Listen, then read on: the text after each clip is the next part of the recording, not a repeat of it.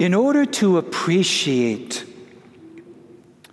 what Jesus is wanting to teach us and reveal to us, and Peter's response to this moment, to Jesus Christ, Lord, if it is you, command me to come to you over the waters.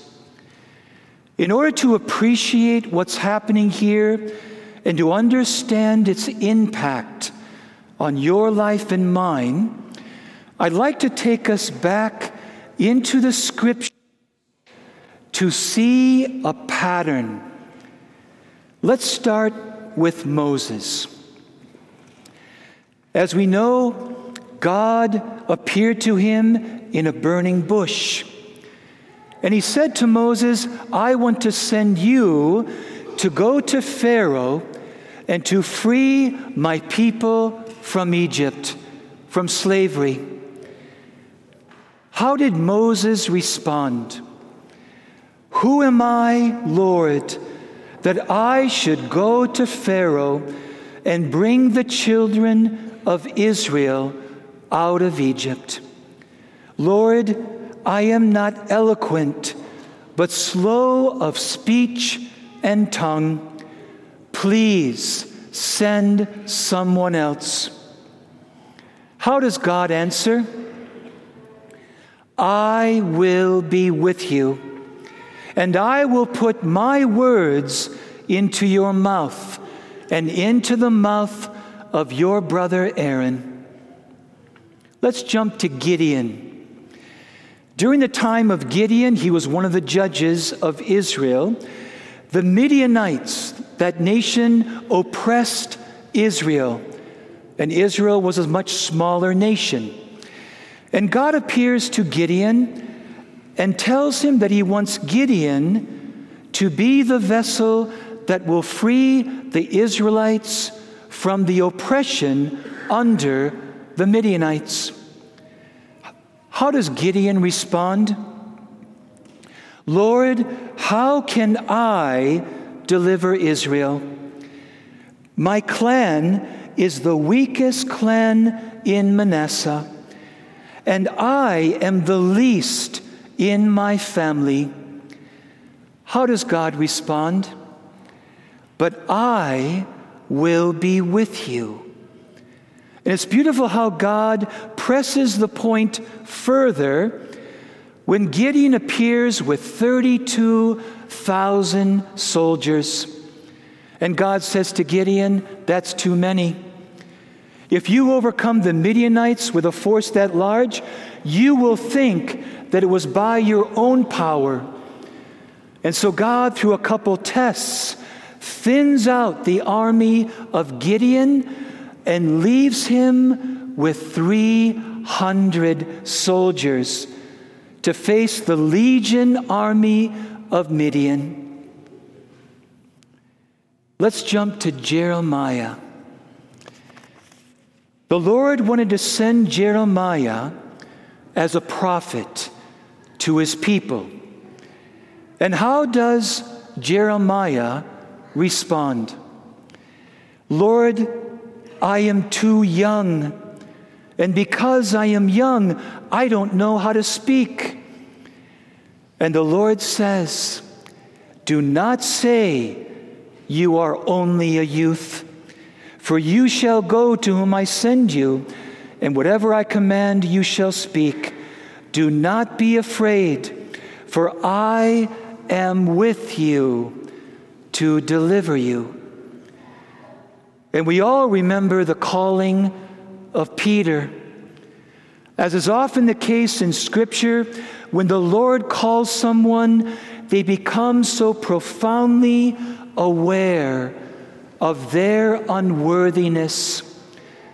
Peter says to Jesus, Lord, depart from me, for I am a sinful man. And Jesus says, Peter, don't be afraid, for I will make you a fisher of men. Do we see the pattern? Can we hear the lesson? My dear friends, when we realize who we have become in Christ, the Christ life that we are called to live, and the mission of Christ into which every baptized Christian is called to take part, it is right and normal that we would feel it's beyond us. We will feel and become aware of our inadequacy, that by our own strength and abilities, we can't do what God is asking. And like so many of these characters in the Scriptures, we become more profoundly aware of our weakness, our unworthiness, and our human frailty. But God will take none of these as an excuse. In fact, it doesn't even seem to matter to God, because the one who calls will supply the grace. The one who sends will supply the power and the strength that we don't have. And the result, the success, will depend on God, not on us. St. Paul understood this lesson really well. God asked him to do so many things, and he kept feeling how weak he was. But he learned he could stay in that weakness and cower in fear like the disciples in the boat. Or he could open his weakness to the power of God so that God could do mighty things through him. And therefore he said eventually to the Christians of that time, "When I am weak, then I am strong. I can do all things through him who strengthens me." And then he would boast of his weakness. He'd say to those Christians, "What you are seeing is not me. I am weak, I'm frail, I'm afraid." And then he would praise God for all the works that he was able to do. My friends, I have felt all throughout my Christian life, and especially my calling as a priest, that everything God asks is beyond me.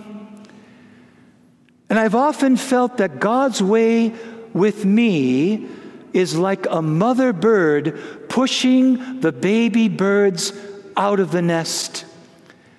I want to cling to the nest, to the safety, to the security. And God says, "Nope.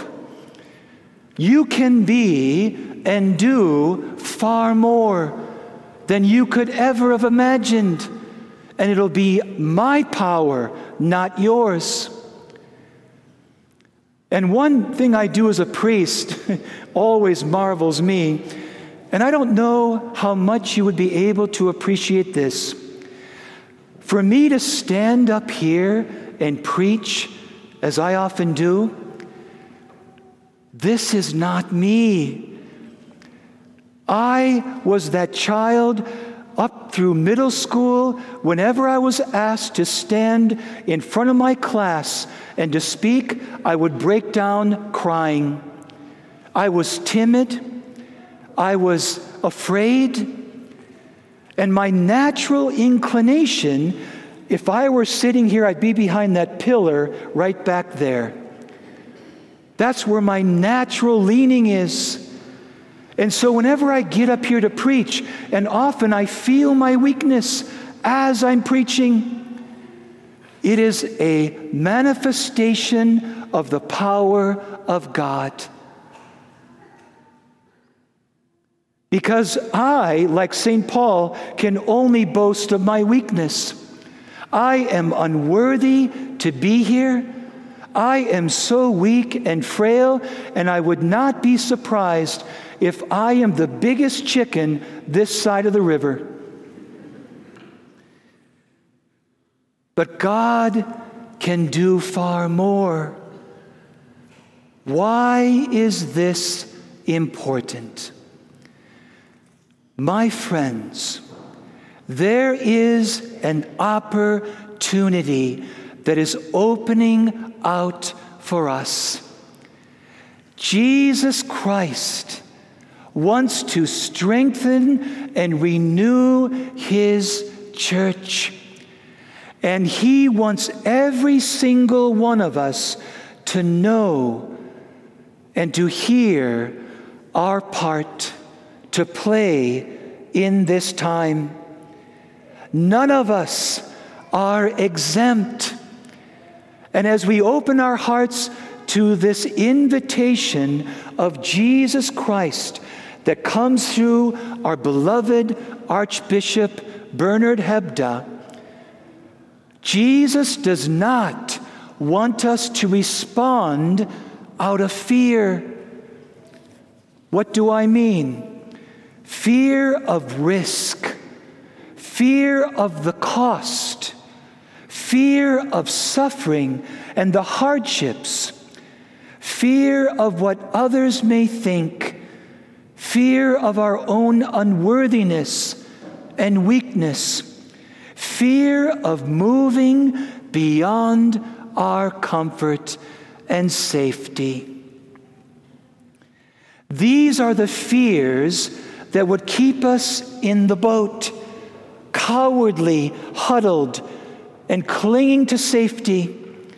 Jesus did not suffer, die, and rise from the dead to leave us in our fear. The other response is Peter. By the gift of faith that the Holy Spirit has placed in you and I, with Peter to step out of the boat. And to do this because why? Peter said, "If it is you, Lord, command me." If it is the Lord who is calling, if it is the Lord who is inviting, He will be the one to supply the grace and the strength to help us step out of our fears. What Peter is basically saying is, Jesus, I want to step into your world. I want to step fully into the reality of your kingdom, where I can do the unimaginable, where I can move beyond my fears and my weaknesses. Jesus, if you command me, I can do this. And every time we look at our fear, we sink like Peter. We got to keep our gaze on Jesus.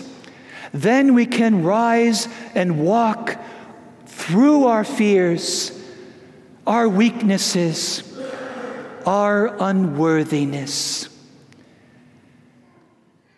And so this first year of implementing the Synod, even though there are beautiful examples already in our community of parishioners gathering to share faith in Christ together, we want to expand it out so that everyone is part of this.